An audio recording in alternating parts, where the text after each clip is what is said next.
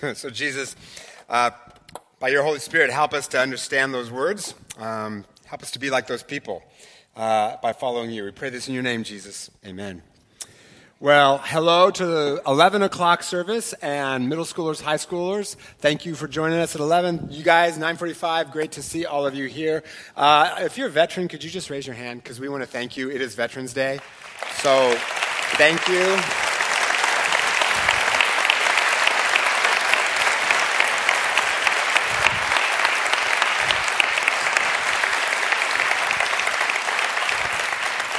Very much appreciate your service. Same for you veterans at 11 o'clock. I want to start by saying thank you to you as a church. Y'all are just so awesome. And I love you. My whole family loves you. You're great. As you know, my dad died 10 days ago. And I do not care how old you are. Losing a parent is a very, very painful experience, especially a man I loved and respected so much. Hard for my whole family, but you guys have been great. You've sent cards and texts and emails to support and prayer. You've made meals. You've brought cookies, right? Like pity cookies are the best cookies, right? And I wasn't here last week, but my wife was here, and you guys were great. When someone would approach her, she'd say, "Don't look sad or I'll start to cry." So y'all would smile and say, "Sorry for your loss." So awesome, right? One of you offered to buy me a cat to comfort me. I signed that person up for a pastoral care course. There is no such thing as an emotional support cat, right? But you guys are just an awesome church. Thank you. And we feel loved. And my parents' church in Richland has been amazing. And so I have seen this week the best of the church on both sides of the mountains, which coincidentally is what we have been scheduled to talk about this Sunday for months. The church at its best. We've been going through the Bible this fall, and today's text from the book of Acts is the last sermon in this series. Now, some of you right now may go, wait, what about the last book of the Bible, Revelation? Don't you worry your pretty Presbyterian heads about that.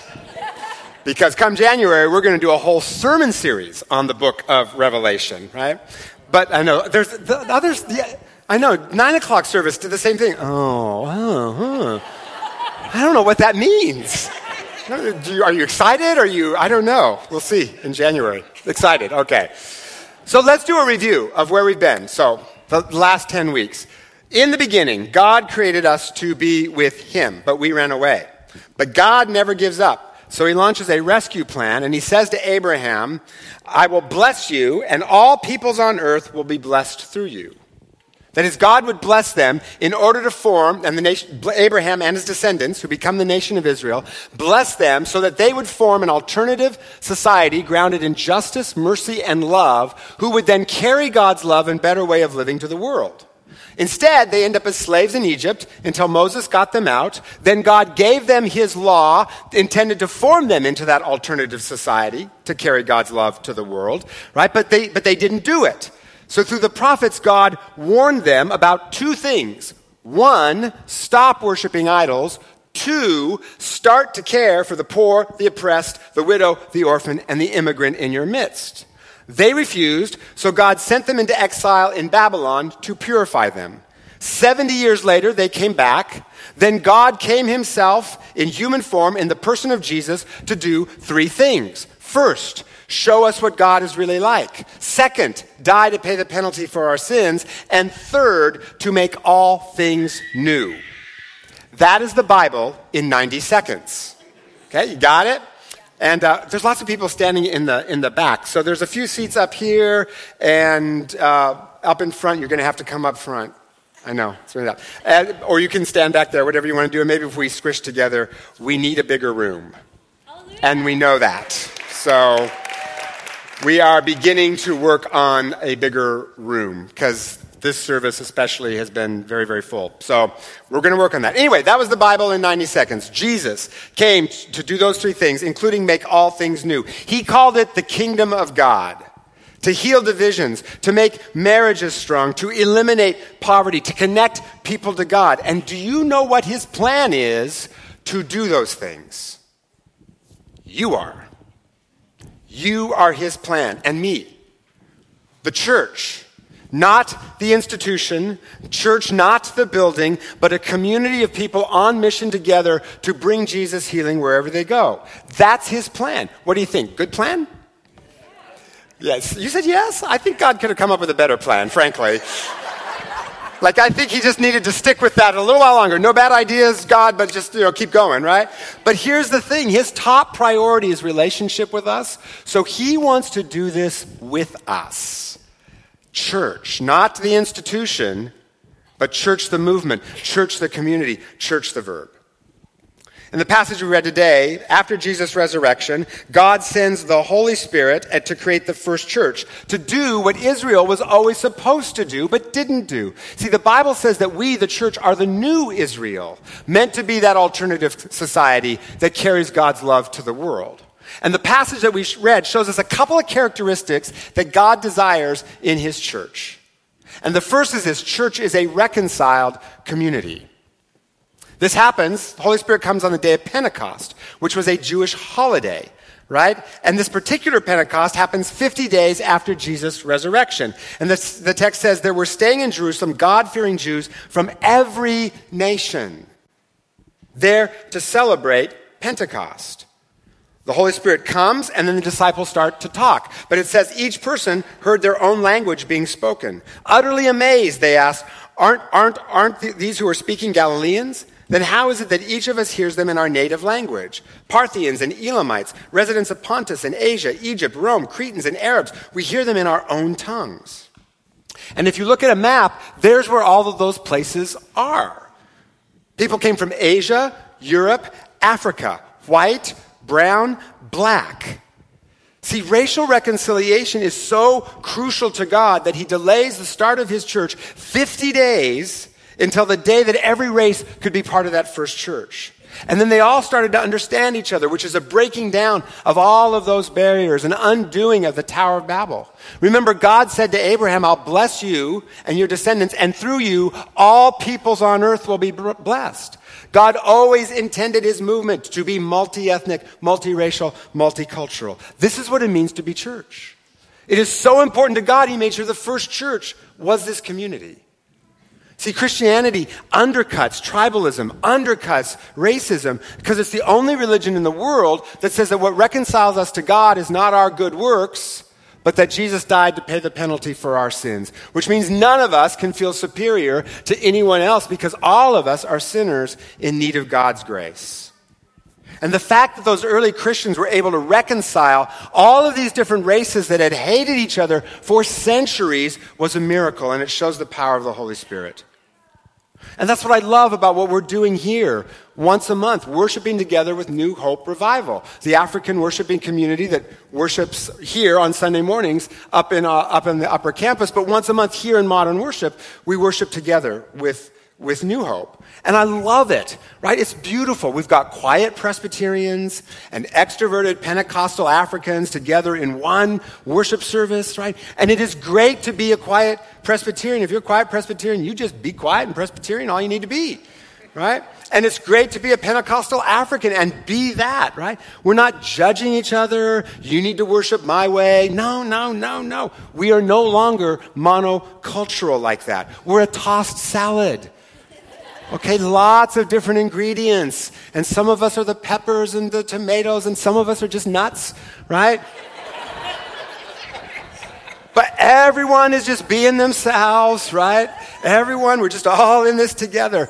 It is a step toward being this church. And I'm so excited that we're doing it.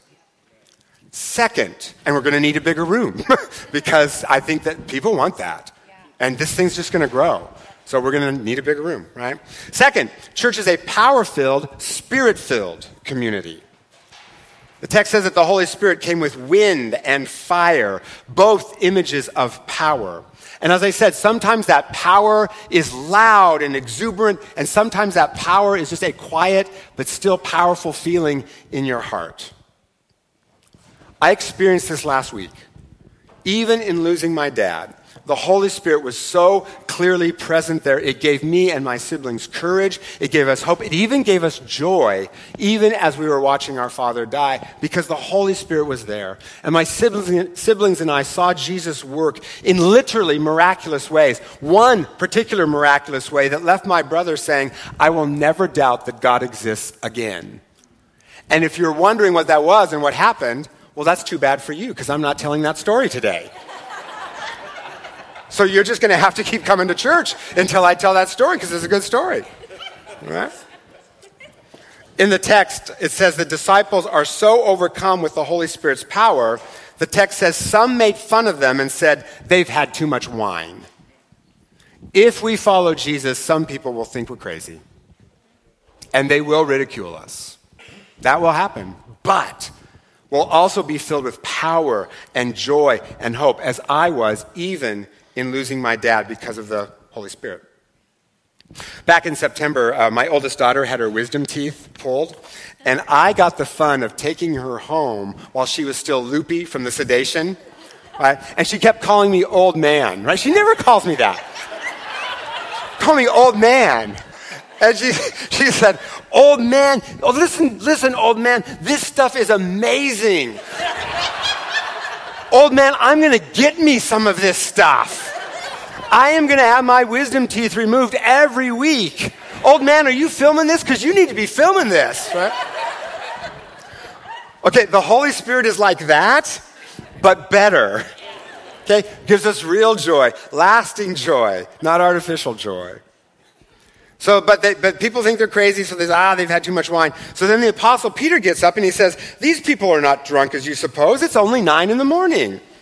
I guess he'd never heard of mimosas, right?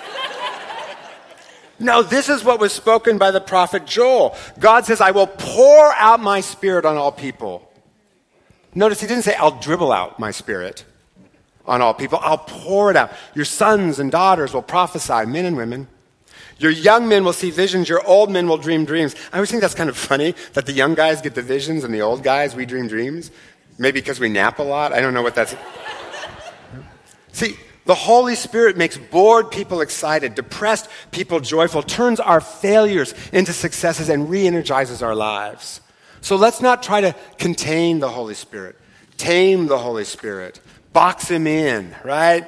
Let's do what he nudges us to do, even if some people will think we're drunk or look silly. Evan, our worship leader, sent me a quote from a writer named Michael Green that I love a lot. The quote said, we continue to sin against Pentecost, continue to try to explain away the disruptive descent of the Spirit. And you know why? Because the Acts 2 threat that one Sunday we might all gather here in our bolted down pews with our smug reasonableness, our bourgeois respectability, only to be grabbed by our collective collar, shaken up, thrown into confusion, intoxicated is not a suggestion we welcome. Most of us come here to be confirmed in what we already think, not to be dislodged. But be careful. The wind blows where it will. God's Spirit will not be housebroken. And your soul might catch fire even yet, even here. And I would hate to see nice, respectable people like you with mortgages go out of here drunk. No, I would not want that. But Bell Press, I bet you want that. I bet you want that. See, we were not meant to be prim, proper, pitiful, pale, pastry, puny, paltry, piddly Presbyterians. Okay? We were meant to be powerful, potent, persuasive, passionate, prevailing, perky, promising Presbyterians. Right? Church is a reconciled, spirit-filled, power-filled community that, last point, reaches out to others. At the end of this passage, 3,000 people become followers of Jesus, and they form the most radical, counterculture, world-changing community in all of human history. It says they sold their property and possessions to give to anyone who had need. Because, see, Jesus making new of all things includes eliminating poverty. They cared for widows and orphans, risked their lives to care for plague victims, reconciled races that had hated each other, and on and on. And the text says the Lord added to their number daily those who were being saved, because as it turns out, that way of living is powerfully attractive to a lot of people. And this is for all of us. Any income level, older, younger. In a minute, I'm going to tell you a story of how a sixth grader changed 15 people's lives, including mine, for the better. This is for all of us. I have known prisoners who, when they get to know Jesus, leave their life of crime. Materialistic people who, when they get to know Jesus, they start giving away what they've got to help others and find more joy doing that than they ever had making a lot of money. Marriages transformed, families transformed, depressed people brought to joy. Jesus changes lives, and it's our job to introduce people to him. And we do that in two ways. First, collectively, as a church, together. By giving part of our time, part of our money. The Bible says 10%. It's called a tithe. To help people know Jesus' healing. And so many of you do this, and we are so grateful because you are so generous. And you make a lot of lives get changed because of what you do. Kid Reach, Jubilee Reach, Eastside Academy, Baby Basics, all breaking cycles of poverty. One student said, if it weren't for Eastside Academy, I would be dead now or in prison because that's where my family is. We're helping refugees in Greece and Lebanon with food, education, housing. A lot of them are coming to Christ because of it. Recently, our high school director, Stephen, got an email from a mom thanking him because her daughter got connected here to our church through Band Jam, which is where middle schoolers and high schoolers work on their music, learn how to lead worship, right? And that's helped her daughter discover her passion for leading worship. And through youth group and camps and mentors, her daughter's faith has just really grown and really taken off here. And so the mom emailed Stephen to thank him and said, I am so thankful for Bell Press. It's a home for my daughter. And she always comes back from youth group so happy, so filled with joy. Thank you. When you give, you change people's lives. So thank you. And there's information in the bulletin about how you can do that. A commitment card we'd love for you to pray over and fill it out and drop it in the offering today or in the next couple of weeks. We'd appreciate that. One of the worship leaders from New Hope Revival, you saw him last week, his name is Adrian. He told us a story a couple of weeks ago about how he was at a worship conference in Canada with mostly African people. And a Rwandan woman came up to him because somehow she had started to follow him on social media. And Adrian had posted a short video of one of our joint worship sessions here with New Hope. And this woman said that her husband, her children, and her parents were all killed in the genocide in Rwanda. And she said that there were white European soldiers standing by watching it, and they did nothing to stop it. And some European countries supported the government that was doing the killing. So she said, I have a lot of difficulty with white people. But I saw your post a few weeks ago, and you were singing at a megachurch full of white people. And they were singing in Kinyarwanda. And so Adrian explained about how we worship together once a month and sing in both languages to break down barriers between African and American, black and white. And she was crying. And she said, to see white people singing in our language, I never thought I would see that. It healed my heart. When you give, you heal the world. So thank you.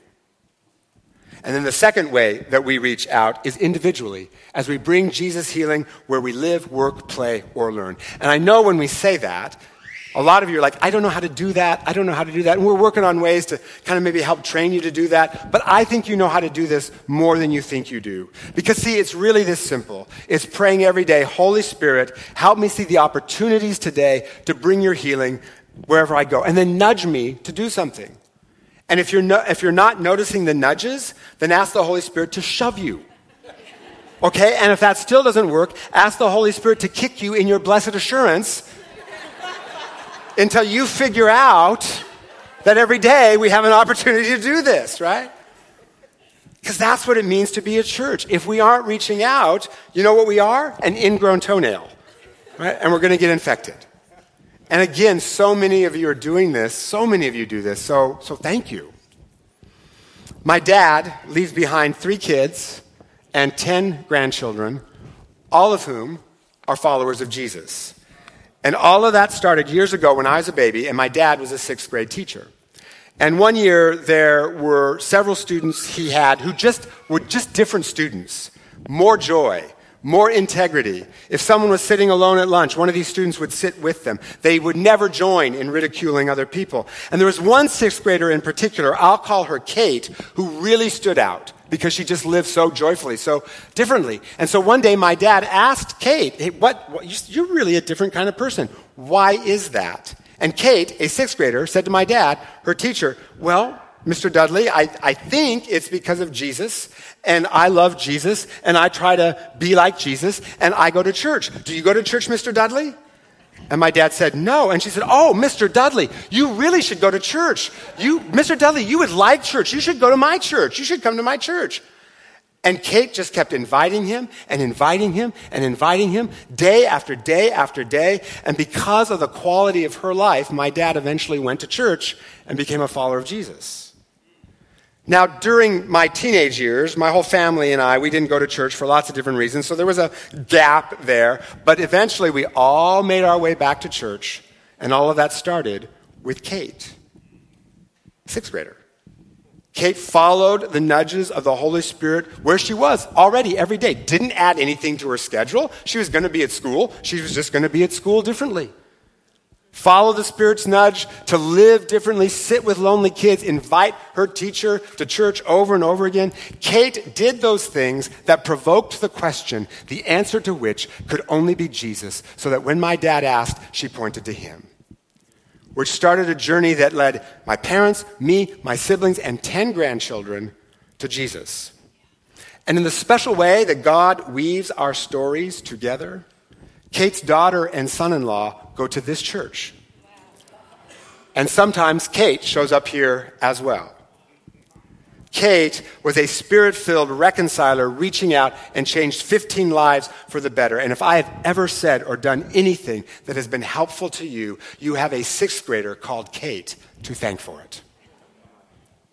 So here's your homework.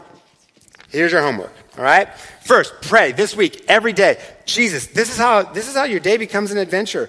Holy Spirit, show me the opportunities I have today to bring your healing wherever I am.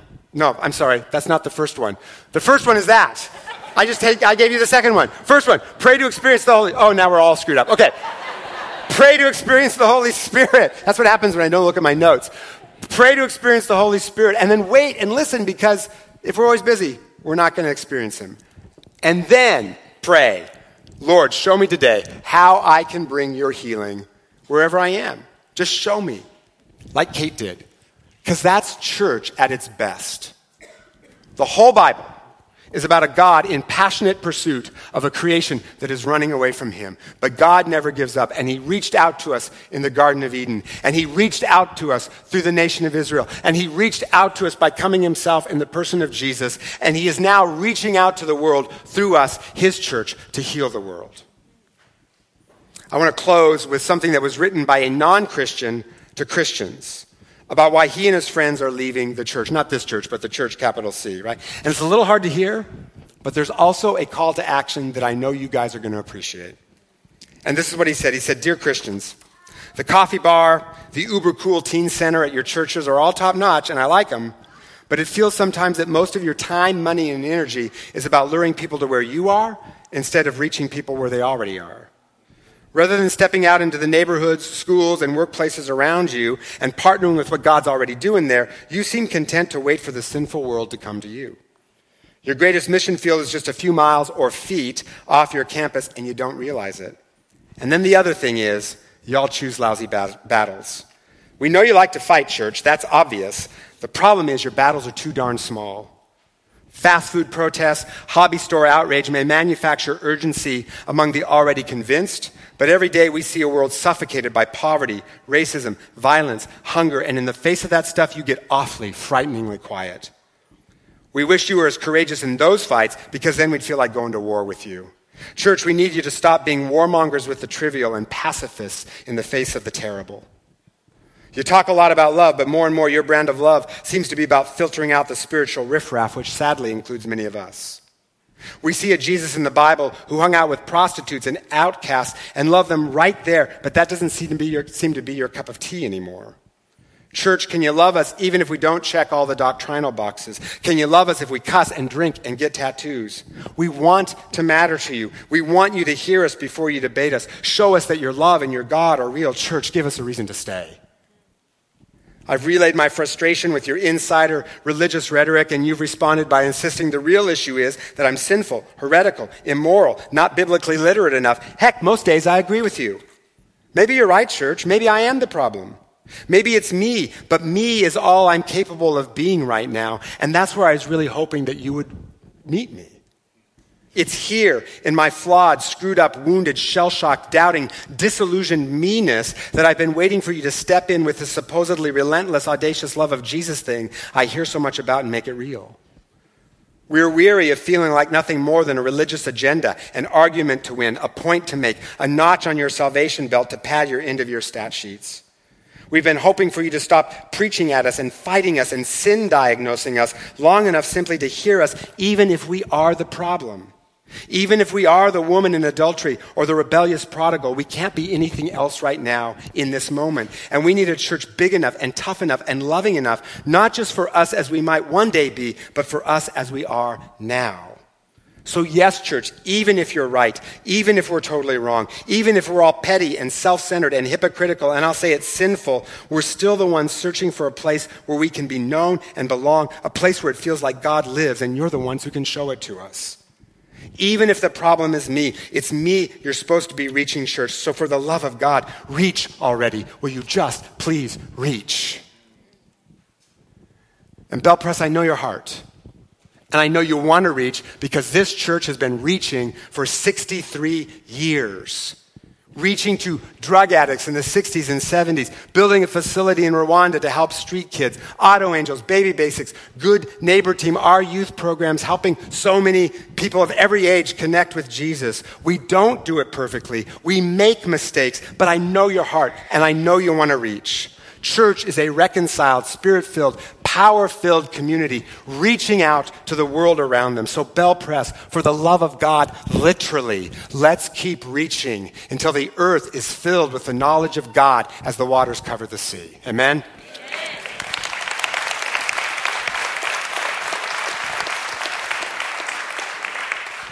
God, you are the God who reaches out to us. And we are so grateful. Thank you for coming yourself, Jesus, to reach to us. Fill us, empower us. We know there are so many people out there in our school, in our office, in our neighborhood, the soccer team, wherever we are. Jesus, people who need to know your love, who want to know your love, who want to know that they are cared for by the God who made them. So Jesus, thank you for reaching to us. Help us feel your love so we can give it away to others. We pray this in your name, Jesus. Amen.